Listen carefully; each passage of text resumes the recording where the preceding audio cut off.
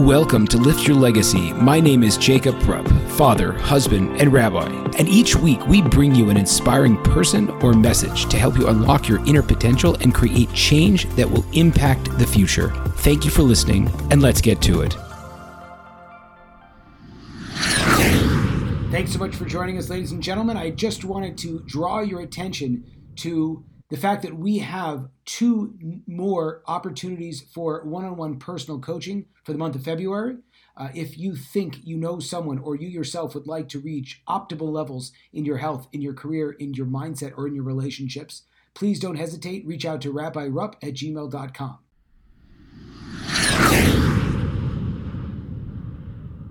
Gentlemen, this is the big one. I have images of the guest today, Ben Shapiro, riding in on a white horse back when I was at UCLA because the students were in upheaval. The school was attempting to pass the BDS legislation, which essentially was very anti-Israel.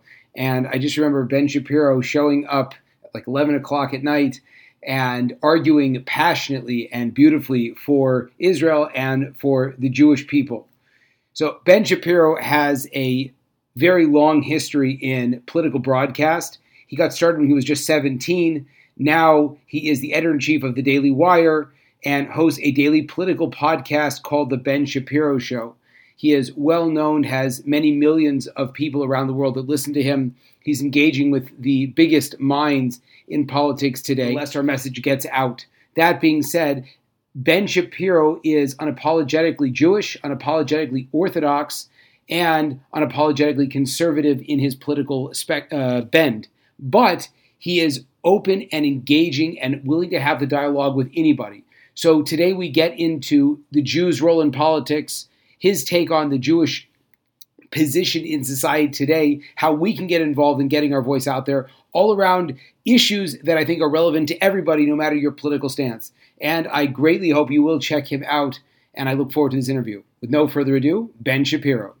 Viewpoint that you take when it comes to analyzing political decisions? Sure. Well, I think that Jewish values undergird my politics to a certain extent, just because values in general undergird people's values. But every argument that I make, I believe, has to have a secular rationale, because whenever I'm arguing with people who don't share my biblical worldview, it doesn't make any sense for me to cite the Chumash or Tanakh in order for me to make the point. They don't share the same basis of authority that I do. So I think that it shapes my moral worldview, not necessarily with regard to what government should and should not do, although I think there is some of that, but more with regard to what people should and should not do. I make a pretty hard distinction between what I think is good for human beings and what I think government ought to force human beings to do.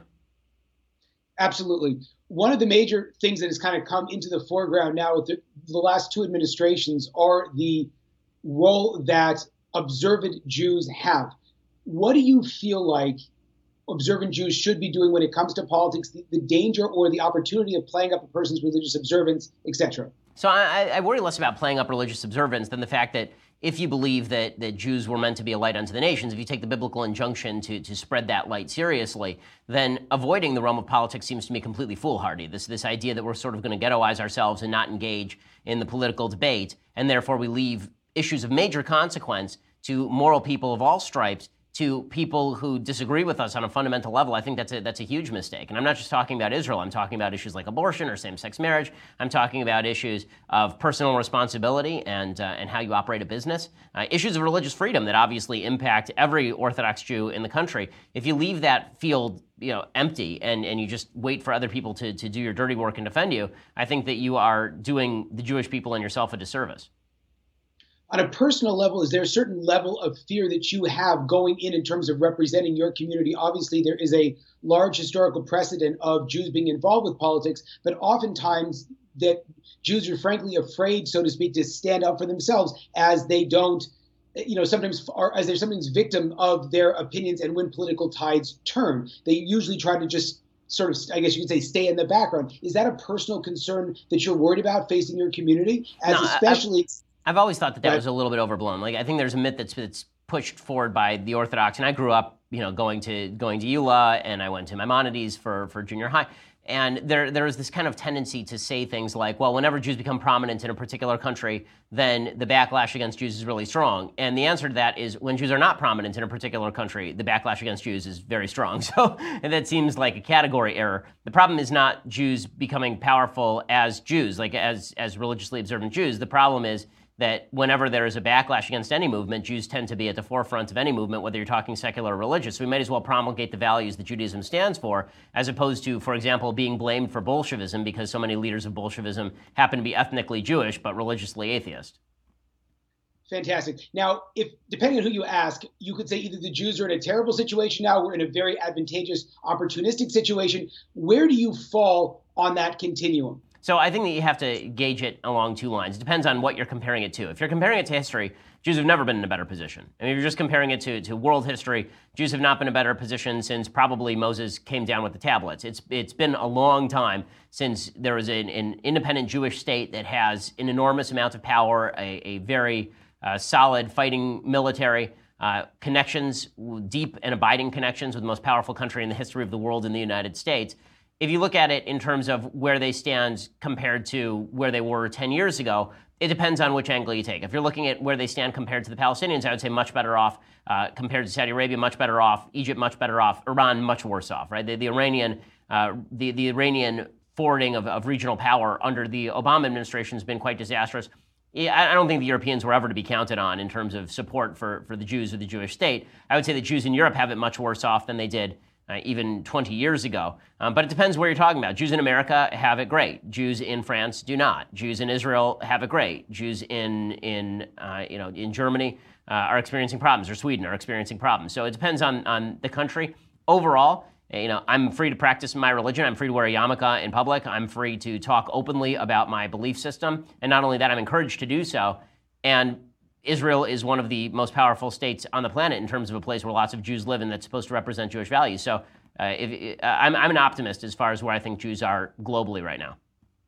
Fantastic. One of the things that you can't ignore, obviously, is that so many of our Jewish brethren are on the, so to speak, the left side of the fence and are advocating very strongly against this administration and all the stuff that basically he stands for and it stands for. And there are very few Jewish conservative voices on the right who are practicing like yourself. When you are trying to advocate for the positions, if you are speaking specifically to the community as much as you'd want to say it from a national component or an international component, what would you tell Jews that they should be focusing on, that they should try to listen to get sort of in line with the way that you see the world? I mean, honestly, I don't think that I have to preach to other Orthodox Jews, many of whom know more about Judaism than I do. I'm not a rabbi.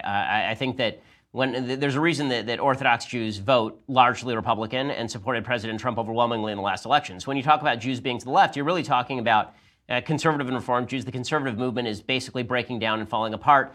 They're either moving modern Orthodox or they're moving toward the Reform, which means really toward secularism.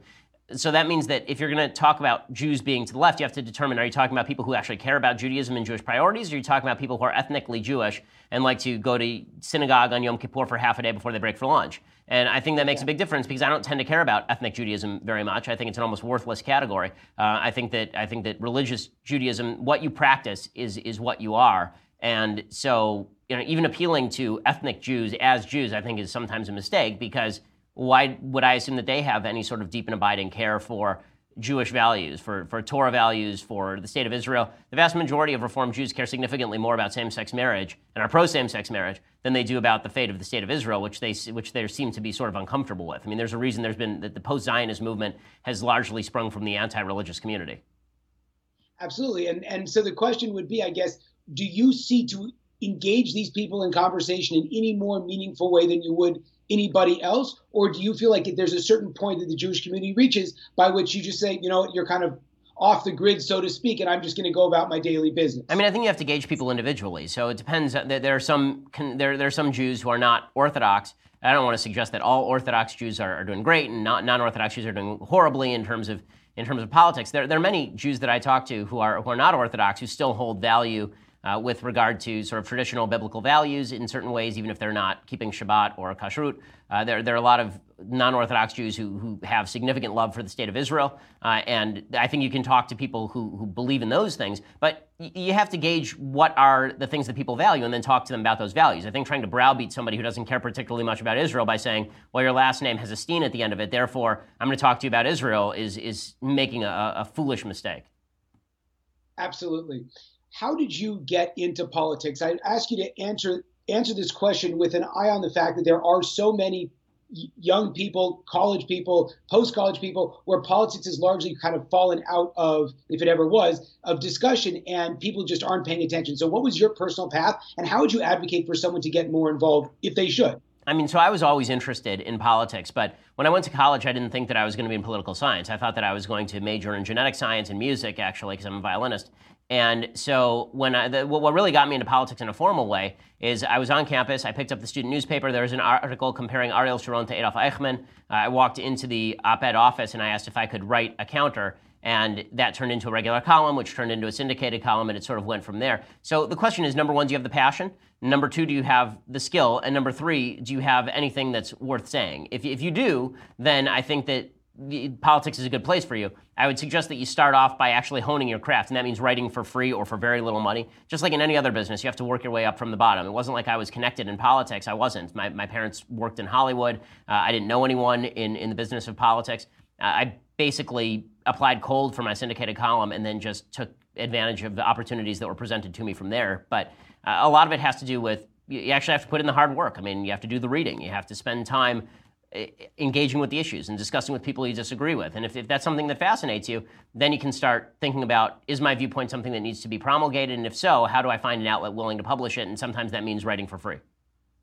Absolutely. But do you share in sort of the hand-wringing and the general fear that a lot of these very large Jewish lobbies have, where they say that the kids just don't care? Or you feel pretty optimistic? You say those that care. I mean, care I think that's I would be worried that there are so many Jewish kids who don't care about Israel or Jewish values. But as far as not caring about politics more broadly, most people who are young don't care about politics. So the idea that people are just disengaged, I don't know why they think that people who don't engage politically or in terms of values are going to engage with politics just because they're ethnically Jewish. Again, it's that distinction that makes all the difference. Your values determine whether you're going to become politically engaged or not. If you have a problem with people being politically engaged, maybe you should look to the fact that you're pushing values that no one finds interesting or worthwhile. If you actually were doing a better job pushing your values and kids actually engaged with them, then they have a tendency to become more political. Two final questions. How did you find your own value system? And are you in the belief that a person should be consistently questioning those? How do you settle on those value systems, and how do you cross-examine them? So I think that you should always be looking at the hard questions. I think that avoiding the hard questions is foolish. By the same token, I think looking for 100% certainty in any religious faith is foolish. I think that the idea that you're ever going to come up with I'm 100% certain that everything I believe is 100% factually true, that's just not the nature of faith. And therefore, and that's true for any value system, by the way. It's not just true of religion. It's also true of people who believe in secular humanism, who refuse to examine their underlying motivations or their underlying assumptions. And when they do, very often those underlying assumptions simply fall apart. Like when atheists, some of the new atheist crowd, people like Bill Maher, will talk about human rights, and you ask them, okay, where do human rights come from? They have a hard time explaining. It's an article of faith for them. That's fine, but you have to actually say it's an article of faith for me, and what is your justification for the faith? So I think looking at the hard questions is something that we should be doing. It's also something I think that Jewish high schools and junior highs should be engaging with, because I think that one of the problems, particularly in the Orthodox community, to be really parochial here, one of the big problems is that a lot of people who are Orthodox go through the school system, they hit college, and they've never actually asked any of these questions. They're hit with one of these questions, and they don't know how to handle it at all. And there are good answers, even if they're answers that people may not end up believing. There are good answers to a lot of the questions that are being asked. I mean, I'm actually writing a book on some of this stuff right now because I think that it's important to constantly be examining where your worldview comes from. The best argument, I think, in favor of the Judeo-Christian worldview, and I say that because it's the Judaic worldview that was broadened and in terms of audience by Christianity. The best argument for that is that it's created the greatest civilization in the history of the world, bar none. And so I think that pride in Western civilization inherently means pride in certain Jewish values, even if you're refusing to acknowledge that debt. Absolutely. To what extent do you feel is what is the greatest challenge facing the Jewish community today from your perspective, based on the work that you do and sort of the 30,000 feet view that you have? I think the greatest problem is that disconnect that we're talking about right now between promulgation of religious values and kids who are growing up not seeing any of that. And I think that holds true in a couple of ways. I think, number one, there are just a lot of Jews who are born into Jewish families who don't know anything about Judaism and have not been taught in any coherent and cohesive way about Jewish philosophy. And I think that holds true also for people who grew up from. I think people who are FFB are not taught how to handle questions that are coming at them from the outside. And so increasingly, as we live in an open and engaged society, people are going to fall away from the faith if they aren't armed with answers. And that's certainly even more true of people who don't have any engagement with the faith to begin with. Final question. What do you think is the solution to that problem? Is it a family situation? Is it a synagogue situation, which of course is a big problem because so many of these people aren't going to synagogue? Or is it the book that you're writing? Like, how do we solve that problem or attempt to solve those problems? I mean, I think it's all of the above. I think that in the end, it always comes down to family. But in order for families to be influenced by ideas, there have to be people speaking those ideas. So the fact that I'm writing a book, or the fact that I'm trying to speak on biblical values, and I do a Bible segment every Wednesday, and the fact that I try and take seriously questions of faith, I'll go and I'll debate Sam Harris. I think that that's valuable. I think that more Orthodox Jews need to be doing it. And frankly, I'm sort of astonished and appalled that it's been left to me, a guy who was, Baal Tshuva at age 11 and never went to yeshiva in Israel for a year after high school to promulgate Jewish values. Maybe that's because, I've spent so much time engaging with secular values, but it would behoove the Orthodox community to produce some people who can speak cogently about these ideas, because when Jews do speak cogently about their faith, they have something to say. That's fantastic. I know you have to go. If you could just nail in that 2 last seconds, that's an unbelievable idea. How does a person that is a Baal Tshuva, someone that comes sort of later to faith, you came at 11, I came at 18, and, kind of has this media role, how do we address those challenges of, I guess you'd say, I don't have enough of a background? When in reality, you're the one that's doing it. It's amazing. So how have you mitigated the fear or the concern about inauthentically representing your So, the first thing that I always say is that I'm not a posek, so I'm not going to sit around and paskin halacha for you. But what I will say is that when you look at Jewish hashkafa philosophy is broad enough that it encompasses a fair bit of ground. There are differences, major differences between even classic commentators like Rambam and Abarbanel. So the idea that it can't encompass the sort of root philosophy that I'm espousing, I think what I'm saying is usually I'm talking about the basics of Judaism is the truth. It's very rare that I'm talking about any abstract or abstruse portion of halakha. Like, it comes up sometime. It's come up, I think, once in a speech where somebody asked me about halachic differences in my opinion on abortion, and I'll have to cite Moshe Feinstein as opposed to citing Waldman. But the bottom line is that that's stuff that tends to come up in very minority contexts with people who are already engaged inside the Orthodox community. In terms of promulgating broad nature Jewish values, I don't think that those are they're not in heaven, right? I think that we are pretty familiar with them, and one of the reasons we're familiar with them is because they're already embodied in a lot of our culture and civilization. 100%. Ben, thank you so much for your time. I greatly appreciate it. Hey, thanks so much. Thank you.